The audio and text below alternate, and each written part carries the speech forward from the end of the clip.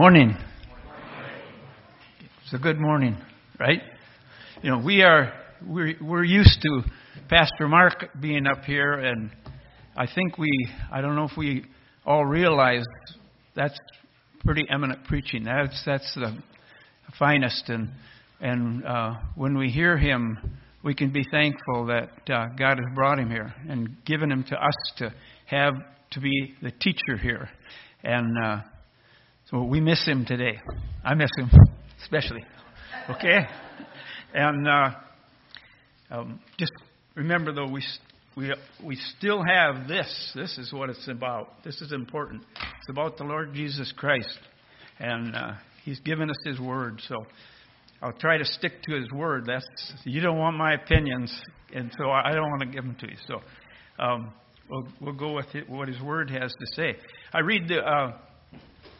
I read in the Scriptures in the New Testament, and I can kind of fly right through it. I like it. I spend time in it. But then I go back to the Old Testament, and I think, I got to go through this again. And it's different. But I love Genesis.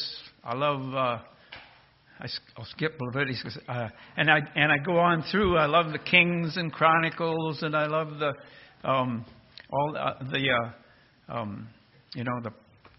Proverbs and the Psalms, but I struggle with Leviticus, and I suppose we all do. But I look at it and I see that in the Old Testament, if you can follow it, there's a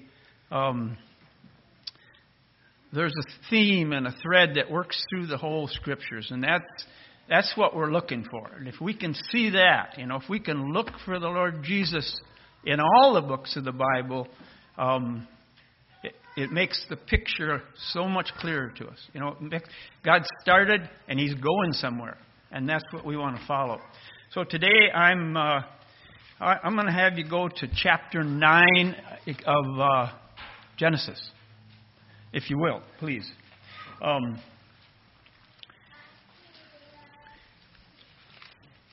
And I'm just going to, it's 11, and I'm going to read 1 through 9 in chapter 11 of Genesis. Everybody here okay? Good. Okay.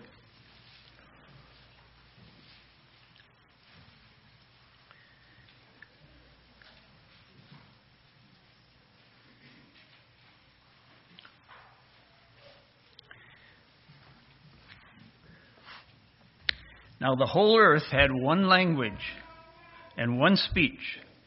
And it came to pass as they journeyed from the east, and they found a plain in the land of Shinar, and they dwelt there. Then they said to one another, "Come, let us make bricks and bake them thoroughly." They had brick for stone, and they had asphalt for mortar. And they said, "Come, let us build ourselves a city and a tower whose top is in the heavens. Let us make a name for ourselves, lest we be scattered abroad over the face of the whole earth." But the Lord came down to see the city and the tower which the sons of men had built. And the Lord said, "Indeed, the people are one, and they all have one language, and this is what they begin to do. Now nothing that they purpose to do will be withheld from them. Come, let us go down and confuse their language, that they may not understand one another's speech." So the Lord scattered them abroad from there over the face of all the earth, and they ceased building the city. Therefore its name is called Babel, or Babel, because there the Lord confused the language of all the earth. And from there the Lord scattered them abroad over the face of all the earth. And my question when I was reading this is, how did we ever get here? How did we get to this place? And what's the significance of the Tower of Babel and the city that he was building? And what was that all about? What does that have to do with God's whole purpose and plan? So I go back to, I start in the garden, and I start in the garden with Adam and Eve, and of course, it's perfect. God's put a perfect place there. And you can imagine perfection. Good for you, because we don't have it around us. But it was a perfect place. It was a perfect garden. They had everything they could possibly want. And then along comes the serpent. He says to Eve, God's not as good as you think He is, Eve. He's trying to withhold something from you. Did He really say you can't eat of that tree in the center of the garden? And Eve said, well, yeah, that's what He told us. And he said, well, you see what He wants? He wants to keep it for Himself. He doesn't want you to have it. He knows that if you ever eat of that tree, the fruit of that tree, you're going to be like God. You're going to be wise. You're going to know good and evil. And Eve says, yeah, I guess that's true. So she's starting to bite. And then it goes a little further, and he says, well, look at it. Isn't that fruit beautiful? She says, oh, boy, look at it. It really is a beautiful fruit. And then he says, you can't believe how good it tastes. Oh, boy. That kind of got her going. So he's applied to her so doubt about who God is. He's approached her with a lust of the flesh, a lust of the eye, and the pride of life. So it all fits perfect for her. So she says, I guess I'm going to do it. And so she goes and she takes a bite of this fruit. And afterwards she thinks, well, maybe I wasn't supposed to do that. And she feels guilty, and sin loves company. So she goes and finds Adam and says, Adam, you wouldn't believe how good this fruit is. This is really great fruit. You got to have some, Adam. It's so good. He said, where'd you get it? And she said, well, that tree over in the middle of the garden. And he said, well, you weren't supposed to eat that, Eve. And she said, yeah, I know, but it was just, wait, just try it. Just try it. And so Adam, he's not deceived. He just plain is disobedient, and he takes a bite too. And that brought all the ruin upon mankind from the start to the finish. Every bit of it, the ruin, the everything that we go through, everything that goes through the whole Scriptures was brought on by that little bite of fruit. It was disobedience to God. It was saying, God, I've got a better plan than you do. I want to do this my way. And that, of course, brought on the ruin. And God had commanded them in Genesis 1:28, before they ate the fruit. He said, God blessed them, and God said to them, be fruitful and multiply and replenish the earth and subdue it and have dominion over it. Scatter out across the earth. Take dominion over it. But Satan's deception, Eve falls, and God's order has been broken. God has an order. He has an order. The husband is the head of the wife. Christ is the head of God. Christ is the head of the man, and the Father is the head of the Son. And it's all in order. There's no more glory for the Father than there is for the Holy Spirit or the Son. They're equal in glory. They're equal in power. But they have a role to play. Each has a different role. And the husband's role is to be the head of the woman. But Eve usurped that. She got out of her place. She broke God's order. Adam fell with her. And the order was broken. And when the order is broken in marriage, then the order is broken in the children. And so right away we see Cain and Abel, conflict. So the rest of I have here the marriage is out of order, so the children get out of order, the family gets out of order, pretty soon the culture is out of order. The whole thing just mushroomed.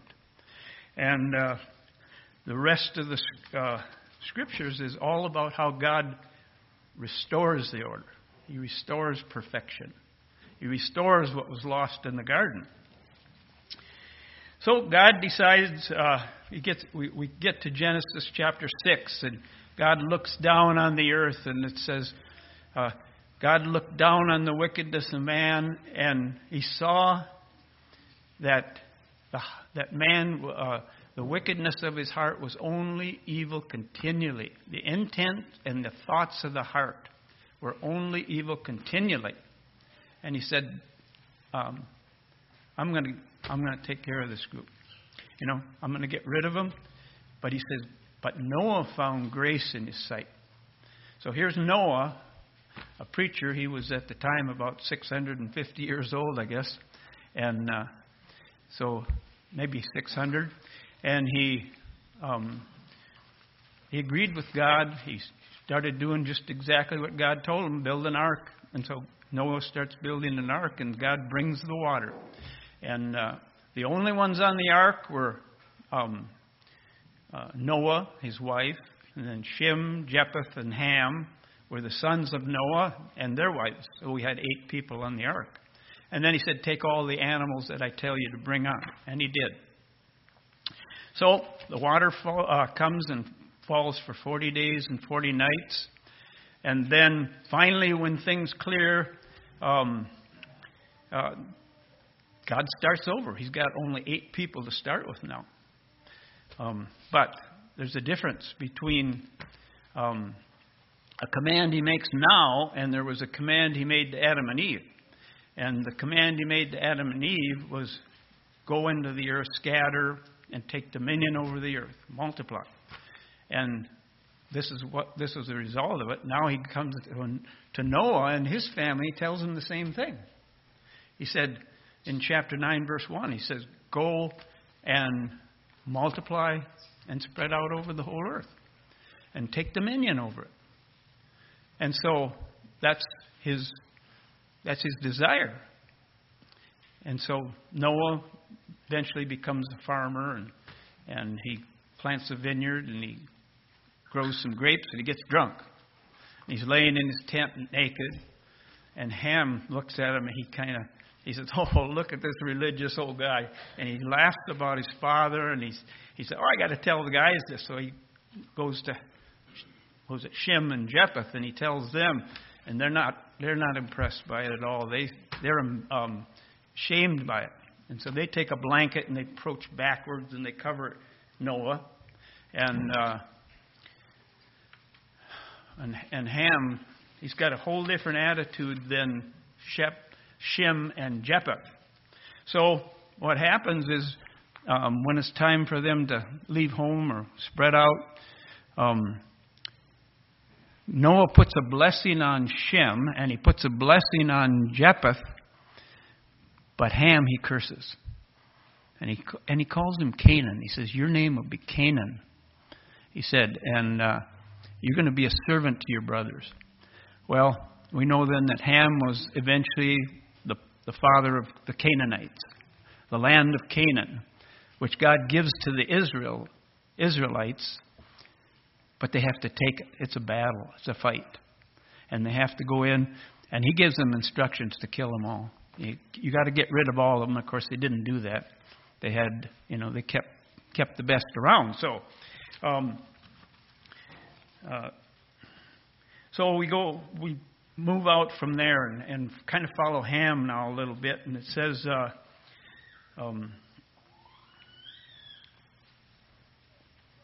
when Ham rebels, Noah curses him.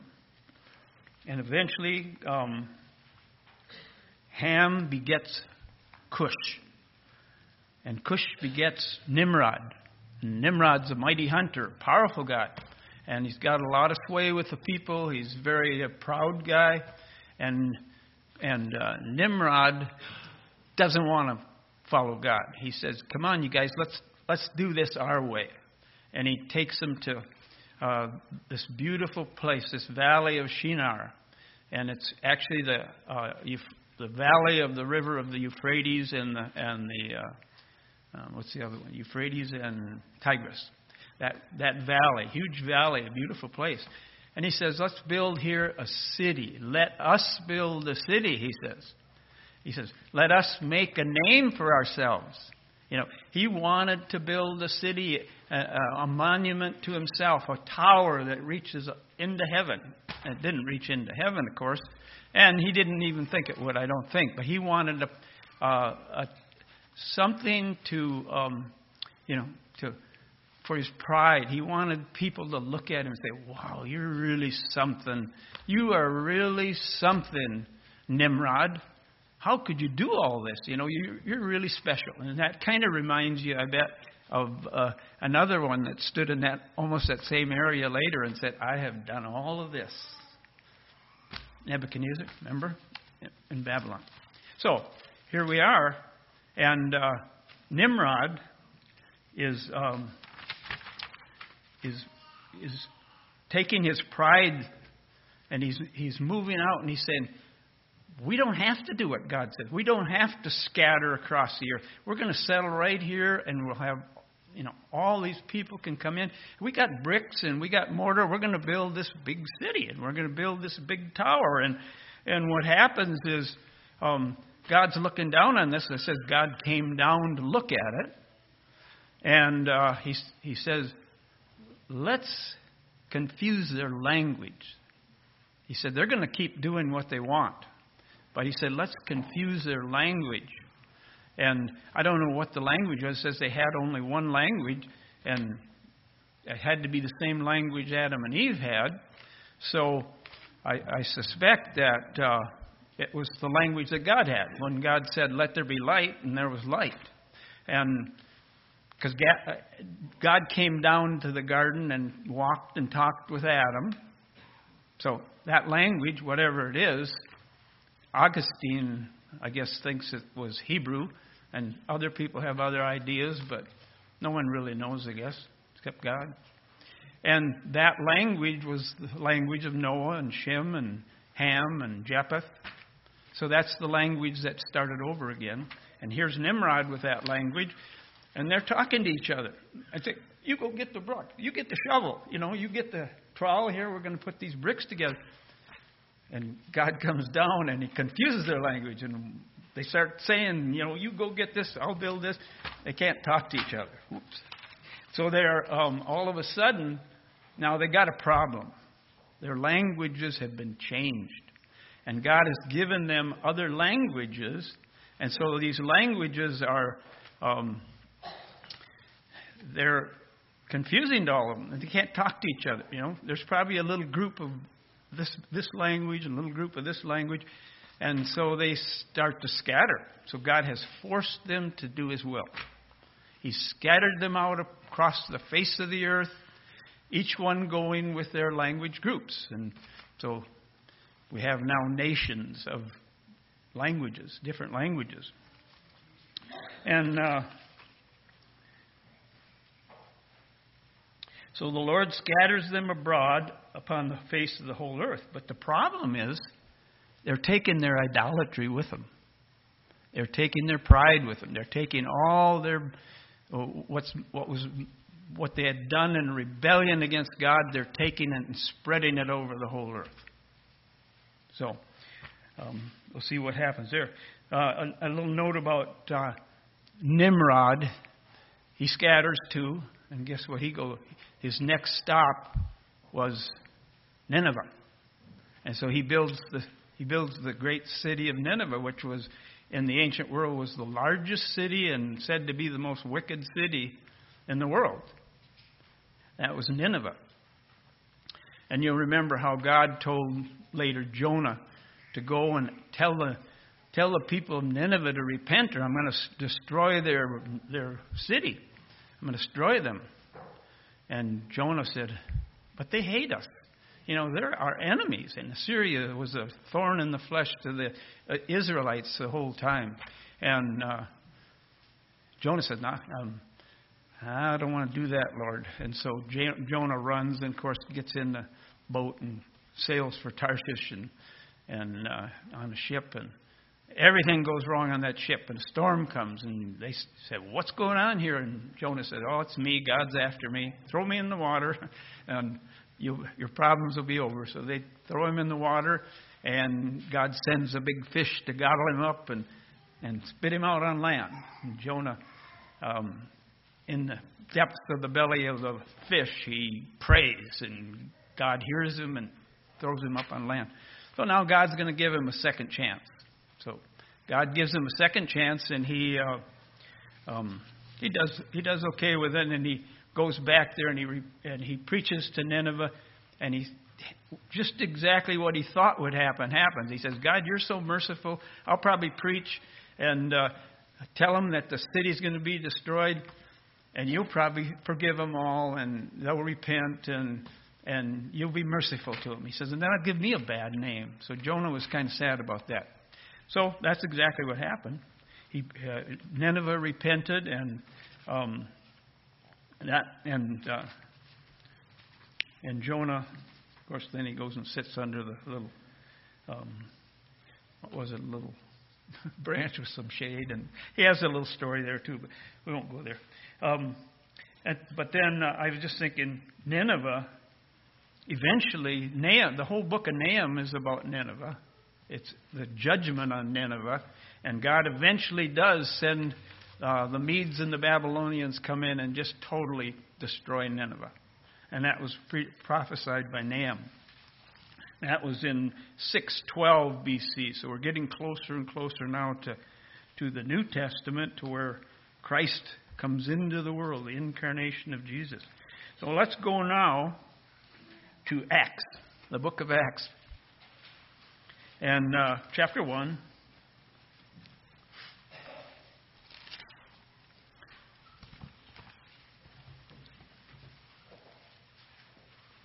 So we're kind of following this, trying to see what on earth does this have to do with the New Testament? What does this have to do with God's plan and purposes?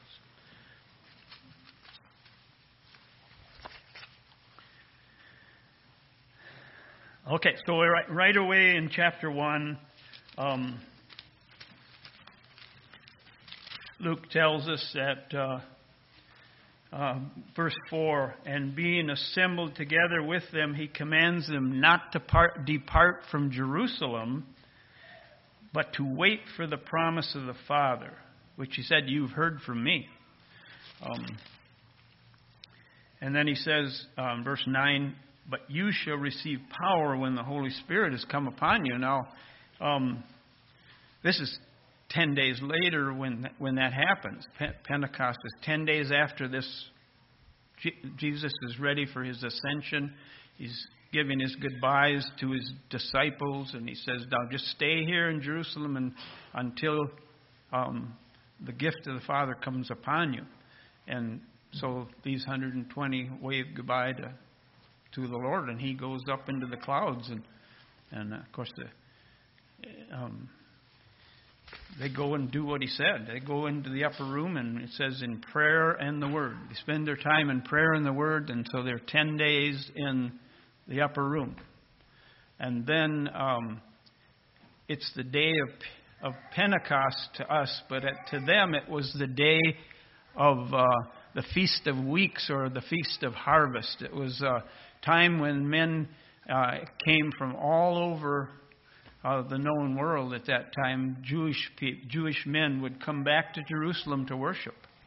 And so the town was just flooded with people.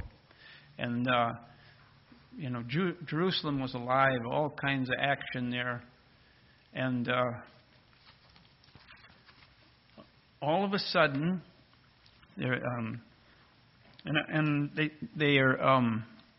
all of a sudden there's the sound of a mighty roaring wind. And then something like tongues of fire sat upon each one. There's 120 of them in the upper room. And then they begin speaking in different languages. And the different languages that they speak, I don't think 120 different languages. I think many different languages, but some speaking the same maybe. And they go out in the streets speaking these languages. Let's just look at Acts 2, chapter 2, verse 1 through 4 here.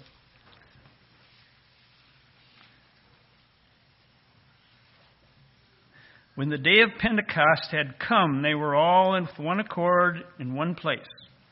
And suddenly there came a sound from heaven as a rushing mighty wind, and it filled the whole house where they were sitting.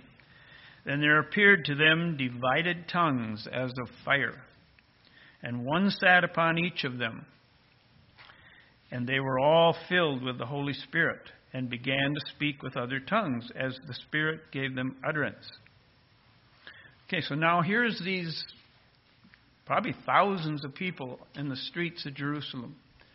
And they're out in the streets speaking, and people start hearing them in their languages, because these people were all from different nations.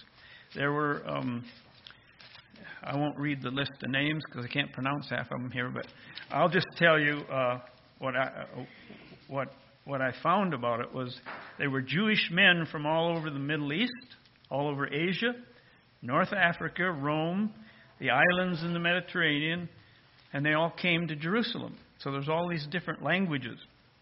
And they came, this is 50 days after the resurrection and 10 days after Jesus ascended. Now all these men began to hear the wonderful works of God in their own languages, recognizing that most of these men are Galileans that are speaking.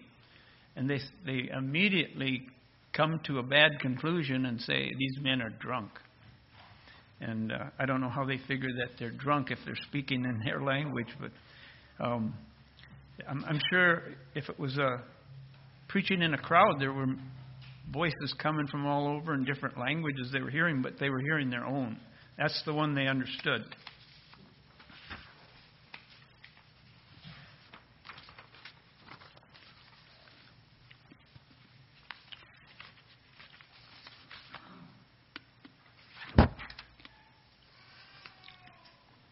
And they began to mock the 120. And they said, these men are drunk. And so now Peter stands up. And you remember Peter. He's the one that always has something to say. I always think of I think it's in Matthew 16 where Peter, Jesus says, who do men say that I am? And they say, well, some say you're John the Baptist. Some say you're Elijah. But the important question, and the important question for every one of us always is, but who do you say that I am? Who do you say? And who do you say he is? That's the important thing. And immediately Peter blurts out, which is typical of Peter. He says, thou art the Son, thou art the Christ, the Son of the living God. And I'm sure the disciples around him probably were shocked. That's great. And then Jesus says, Simon Bar-Jonah, you didn't think of that yourself. My Father which is in heaven gave that to you. And you're going to be called Cephas, a rock. And upon this rock I will build my church. Well, he didn't mean he was going to build the church on Peter, as we'll find out in the next little event that takes place. But he meant the revelation. Men will receive a revelation from God, and they were recorded in a book. And this is the book they recorded. The apostles' doctrine, prophets and the doctrines that come from the apostles was a revelation from God. And that's the rock that God built His church upon. He builds it upon the Word of God, and we have it. And that Word of God is precious. It is absolutely precious to us. So Jesus said, that's the rock I'm going to build the church on. Unfortunately, other churches have said, well, they're going to build, Peter's our rock, he's the Pope. We're going to, we can build our church on Peter. Well, that's not true, because the next thing that happens is Jesus tells them again, he's already told them, but he tells them again that he's going to have to go, the Son of Man must go up to Jerusalem, and he's going to have to be taken captive by the scribes and the teachers of the law, and he's going to be condemned, and he's going to be put to death. And Peter says, no way, Lord, you are not going to do that. I'm here to see it doesn't happen. He says, I'm going to go up there and take care of that. And Jesus immediately offers one of the sharpest rebukes that he does to any of his disciples at any time. He says, "Get thee behind me, Satan, for you savor not the things of God, but the things of men." And Peter, well, he probably was just feeling pretty proud after that first comment. Now all of a sudden he's kind of humbled by this, and it's a shock to his system. But all those rebukes, and Peter received a few of them. He wouldn't let Jesus wash his feet. He said, "You're never going to wash my feet." And he was rebuked by Jesus for that. So all the time, there's always Peter saying something that comes out of Peter. And so that's what we expect here. Here we are at Pentecost, and now it says Peter stands up to tell him. And he might have stood up and said, "Here's what I think is happening here today," and give his opinion. But he doesn't do that. Or he might have said, "Well, John, Andrew, why don't you guys come over here and we'll tell them what you think happened here today." But Peter, not that way right now. Something's happened to Peter. He's different. And he stands up and he takes the gospel. He takes the message of Joel, the prophecy of Joel, where Joel said, "In the last days I'm going to pour out my spirit upon all flesh." And if we look back at that, it's he says your sons and daughters will prophesy, your young men will, your old men will have dreams, and your young men will see visions, and your maid servants, your men servants are going to, I'm going to pour out my spirit on all flesh. And of course, not Habakkuk, but Joel, he was living in a time where the only ones that heard from God were the prophets, the priests, and the kings.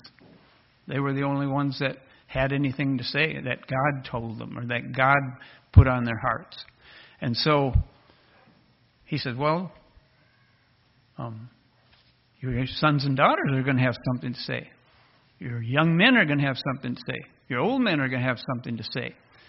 And he's going to pour out his spirit." Well, I think later it was said that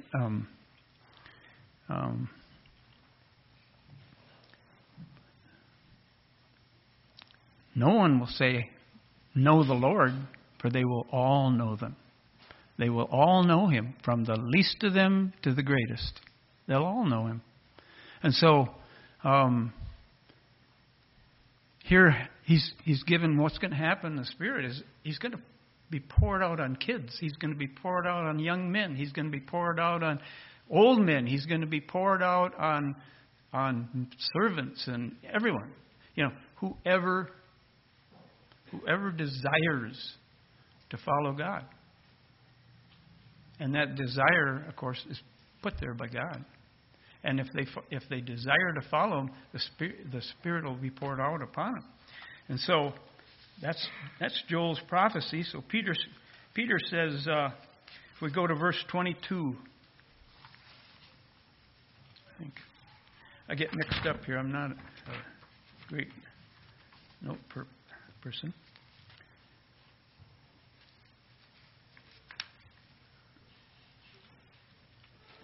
Mm-hmm. Mm-hmm. Mm-hmm. Mm-hmm.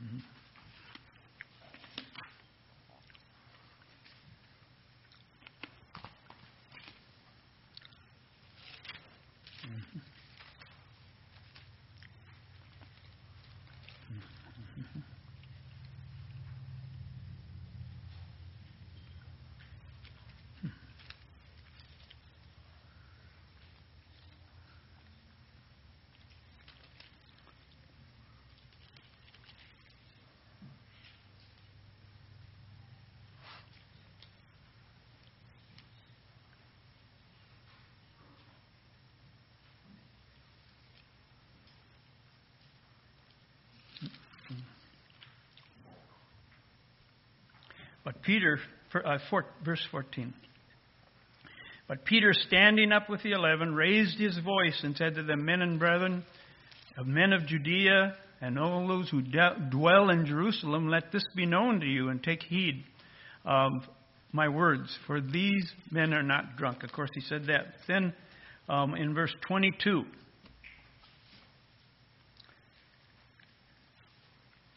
Peter says, men of Israel, hear these words. Jesus of Nazareth, a man attested by God to you by miracles, wonders, and signs, which God did through him in your midst, as you yourselves also know, him being delivered by the determinate purpose and foreknowledge of God, you have taken by lawless hands and have crucified and put to death, whom God raised up, having loosed the pains of death, because it was not possible that he should be held by it. And then in verse 36, therefore, let all the house of Israel know assuredly that God has made this Jesus, whom you crucified, both Lord and Christ. Now, when they heard this, they were cut to the heart, and said to Peter and the rest of the apostles, men and brethren, what shall we do? What shall we do? And then Peter says to them, repent and let every one of you be baptized in the name of Jesus Christ for the remission of sin, and you shall receive the gift of the Holy Spirit. For the promise is to you and to your children and to all those who are far off, and as many as the Lord will call.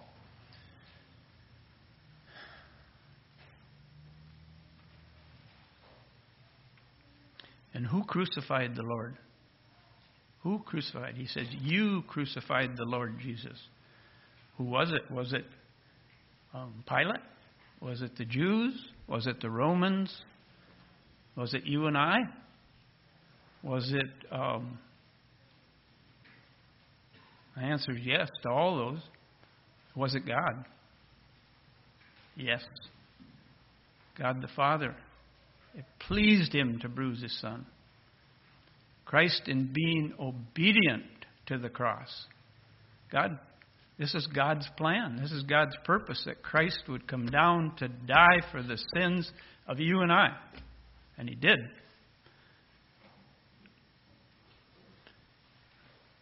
Ephesians, it says, but God, his great love wherewith he loved us, his mercy, he came down and he saved us. And we weren't worth saving. There's not a person in here, not a person in Jerusalem at that time, not a one of the apostles that deserved to be saved. There just weren't. I think of the apostles that walked with Jesus for 3 years. They were a mess. You know, they constantly were doing things wrong. And I don't remember Jesus saying too much to them other than, Eve, little faith, And he just kept going. He kept working with them. He worked with them. And now he's poured out his Spirit upon them. The promise of the Father. Okay.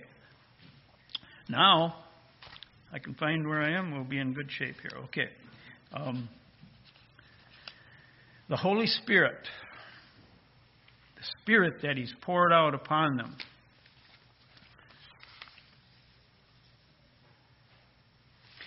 And I just looked through, I just wanted to go through and say, what is the Holy Spirit? What's his role? What's he responsible for? I was surprised how many he's responsible for a lot of things. But he's a comforter. We know that. He's the Spirit of truth. He tells the disciples, he was with you the whole time, but now he's going to be in you. In John 16, he says, it's expedient that I go away. It's going to be good that I go away. They couldn't figure that out. Why would it be good if you go away? And he said, because if I don't go, the Comforter can't come. And he's been with you, but now he's going to be in you. He's going to be in you. And so he's a comforter. He's a teacher. He'll teach you all things. He'll bring to remembrance whatever I've said and done. And that was a special, I think, to the apostles, and they wrote it down. And I said, 2 Timothy 3:16 says, all Scripture is inspired of God and profitable for doctrine, correction, reproof, and training up in righteousness, that the man of God may be perfect and equipped for every good work. He used a helper. He will testify of me. Jesus said, the Holy Spirit's not going to come down and talk about himself. How many remember some of you do, the days of the early 70s when there were all this move about the Holy Spirit, and then eventually, I don't know, maybe it was in the 90s even, when they had in Toronto come to Toronto and get filled with the Spirit, and you can roll around on the floor and laugh. I mean, that's what God was doing, I guess. That kind of thing where the attractions of the Holy Spirit, that's not the Holy Spirit. That's not the Holy Spirit working. The Holy Spirit will testify of Jesus. Jesus Christ will be the important one if the Holy Spirit is speaking. And he sort of hides himself, and he pushes Jesus to the front. He wants Jesus to be glorified. And that's another thing he does. He glorifies the Son. He'll guide you into all truth. He can open up the Scriptures for you. You pick up the Scriptures and read, and you say, well, I don't know what that says. Remember Philip, when he goes out after this time in Jerusalem, and Philip's one of the deacons that was raised up, and he finds himself down on the desert, and here's a Ethiopian eunuch driving along in his chariot, and he's reading Isaiah. And Philip comes alongside him and says, do you know what you're reading? He says, no. He says, how could I know if nobody teaches me? So Philip hops up in the chariot and starts preaching Jesus to him. And of course, he was reading from Isaiah 53, where it says he was a man of sorrows, and he was silent before like a sheep silent before the shearers. And so it was chapter 53 he was talking about. But Philip preached Jesus, and we find out here that Peter's preaching Jesus in this Pentecost. We always say, well, Pentecost is all about the Holy Spirit. Well, if you read it, it wasn't all about the Holy Spirit. It was about Jesus. It was about the Christ. It was about the predeterminate will of God. God planned this all. And we forget that. The Holy Spirit's job is to work it out, to bring it up, to apply it to the church and to us. He'll guide you into all truth. He will reprove the world of sin, righteousness, and judgment. Sin, because they believe not on me. Righteousness, because I go to my Father, and judgment, because the prince of this world is judged. And he shall glorify me and take what's mine and show it to you. He'll help us in our weakness. He'll make intercession for us. He shows us what things are freely given to us by God. And then, in John 14:23, Jesus said something that might be confusing. I used to find it confusing. He said, if you keep my commandments, my Father will love you. And my Father and I will come to you, and we'll make our abode in you. And I think, well, how could he do that? But we have to remember that God is Spirit. God is Spirit. Christ is Spirit. The Holy Spirit is Spirit. These three are one. And the Holy Spirit is the Spirit of the Son, it says in Galatians. The Holy Spirit is the Spirit of the Father. It's the Spirit of the Son. So all three, the Father, Son, and Holy Spirit, dwell in us by the Holy Spirit. And so Christ is dwelling in us by faith. And the Father and the Holy Spirit dwell in us. God is Spirit. And He makes intercession for us. He shows us what things are freely given to us. In 1 Corinthians 2:11, he says, he tells us how because the Holy Spirit's in us and Christ is in us, We have the mind of Christ. And he says, the natural man cannot understand the things of the Spirit. He just can't. Except the man be born again, he cannot see the kingdom of God. Just can't happen. These things are not understood academically but they're understood by the Spirit. The Spirit opens the door. So I was saying before, if you have struggle reading the Scriptures, before you read, always ask God to open the door for you. Ask the Holy Spirit to speak to you. Show me great and mighty things that I don't know anything about here, Lord. And He will teach you. And He teaches us the Scriptures. Whatever we can understand of the Scriptures is taught to us by the Holy Spirit. Otherwise, this is really hard. How many remember ever picking up a Bible or trying to read it before you were born again? I mean, it's about impossible. It makes no sense. But here God makes sense of it for us.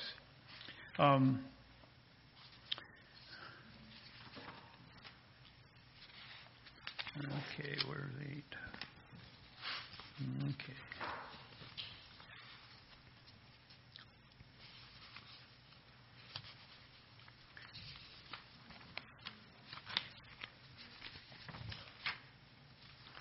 So,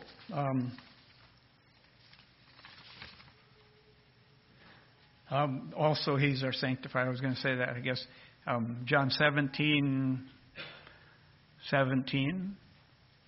He tells us, sanctify them by thy truth. Thy word is truth.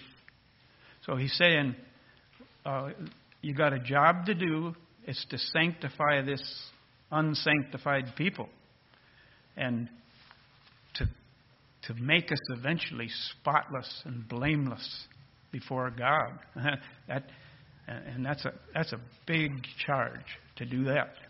And so He says, sanctify them by thy word. Thy word is truth. By the truth. Thy word is truth. So He's our sanctifier. And then Paul tells us in Romans 8, he says, mortify the deeds of the flesh by the Spirit. And how are you going to do that? How are you going to mortify the deeds of the flesh by the Spirit? Well, when you receive Christ, you receive the Spirit. Galatians 4:4. In the fullness of time, God sent His Son, born of a woman, born under the law, that He might redeem all those who are under the law, that they might receive their adoption as sons. And then He says, because you are sons, He'll send the Spirit of His Son into your heart, crying, Abba, Father. So, we have the Holy Spirit. We have the mind of Christ. And when we receive Him, we don't receive a half of Christ. We don't receive a Savior, but not a Lord. If you're going to receive Christ, He's got to be Lord and Savior. Not just Savior, not just Lord. He's going to be Lord and Savior. He's the complete Christ. And you receive all that the Holy Spirit is.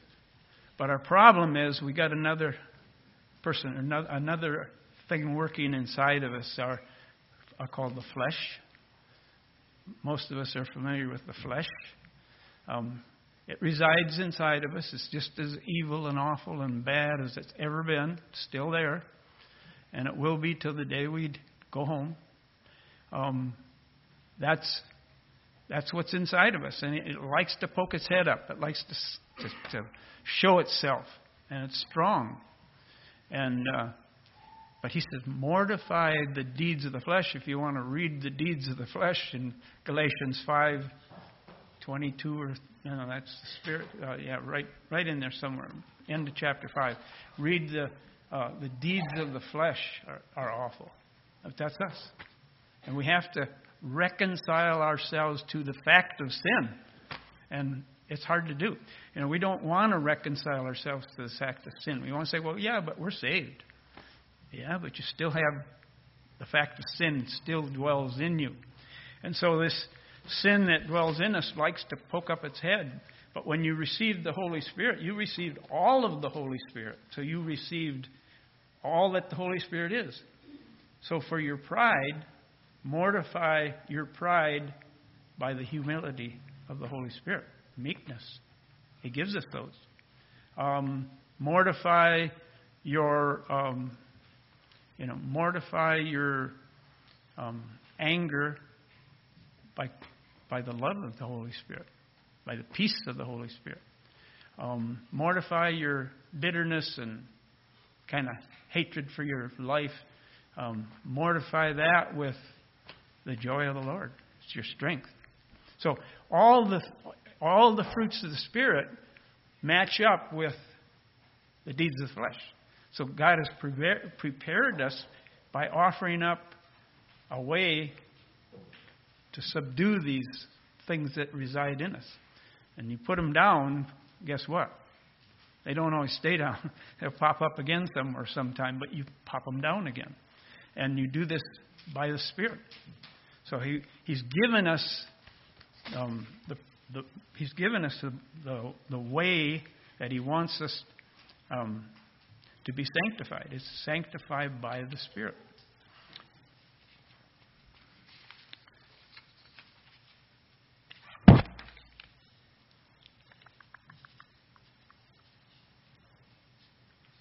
So these kind of the moral of the story here. I'll try to wrap up here.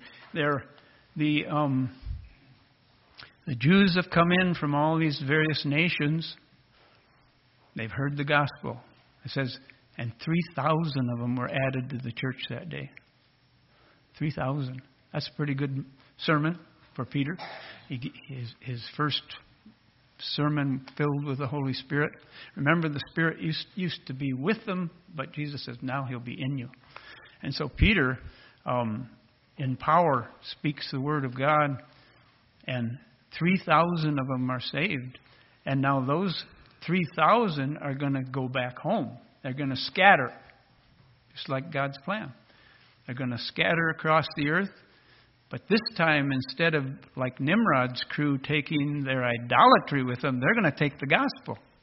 So they're taking the gospel to the ends of the earth, and that's God's plan. And so the gospel begins to be spread out across the land. And of course, He continues that with, Philip meeting the eunuch. He continues. Peter's up on the roof praying and he gets a vision of sheep coming down with all these unclean animals on it. And God says, Peter, take and eat. And Peter says, no, not me, Lord. I never would touch anything like that. I'm not going to have anything to do with that food. I'm a good Jew, and I'm not going to do that. And God says, don't you call unclean what I have cleansed. Don't you call unclean if I've cleansed it. And Peter, whoa, okay. He says, and then he says, someone's going to come and knock on your door now, and they're going to tell you to come up to Caesarea and follow. He says, go with them, no doubting. And so Peter goes with them, and of course it's Gentiles, the home of a Gentile. Peter, oh man, how can I do this? Go into the home of a Gentile, but he does it. And of course that's Cornelius is saved, and his friends that he's brought in to hear Peter, and so the gospel goes out to the Gentiles. And God is doing His work. And why is God adamant about spreading the gospel over the whole earth? Why does He want the pagan, ritualistic natives in New Guinea somewhere to hear the gospel? Well, I think we can see it even in the fruit of, since Paul went over there, men have been changed. Lives have been changed. Culture's been changed. And that's only a small example of what's going on around the earth. And missionaries are going out. Paul's missionary journeys. So this continues, and it continues, and it's you and I. And if we say something to one person, and they maybe say something to another one, and it spreads. And so God says, this gospel of the kingdom must be preached in all the world, and then shall the end come. Or He says, go ye therefore into all the world and teach all nations, baptizing them in the name of the Father, the Son, and the Holy Ghost, teaching them to observe all things whatsoever I've commanded you. And lo, I am with you always, even unto the ends of the earth. And that's quite a thing. So, if you know Jesus today, amen. Yeah, amen. God's got a purpose and He's got a plan, and He'll get you there. He says, He who began a good work in you will be faithful to complete it. You know, you'll struggle. You'll struggle. You have some enemies inside of you working against you, and you've got enemies around you working against you. You got the world, the flesh, and the devil, and they would just love to pull you down. The world would love to pull you back into the world, but God doesn't want to let them. It says at the end of Jude, unto Him who is able to keep you from falling. You know, we have an owner, a master, and we follow Him. He that followeth after me shall not walk in darkness, but shall have the light of life. That's different than going back to the world. But at the end of John Newton's famous hymn, Amazing Grace, the last verse is, when we've been there 10,000 years, bright shining as the sun, there's no less days to sing God's praise than when we first begun. You think about that. Isn't that an amazing thing? What's in store for us? But what's in store for the unbeliever? So I wrote a little verse. When we've been there 10,000 years in torment, fire, and flame, there'll be no change and no less days for those who are to blame. So there's a difference between you and your unbelieving neighbor, your unbelieving relatives, your unbelieving friends. There's a difference. And the difference is Christ in you, the hope of glory. Amen. So, thank you for being patient with me. I lose my place and all kinds of things, but let's pray. Dear Heavenly Father, we are so grateful to you for giving us your word, Lord. You are a fabulous, awesome God. You are. There's just none like you, Lord. And we love you, and we're grateful to you for all that you do here. We're grateful for Pastor Mark, and we'll be grateful for you to bring him back here next week, safe and sound. And bring us all back, Lord, that we might continue, Lord, to hear your word, to grow, to walk in the light that you give us. And we ask you now to let the words of our mouth and the meditations of our heart be acceptable in your sight. O Lord, our strength and our Redeemer. Amen.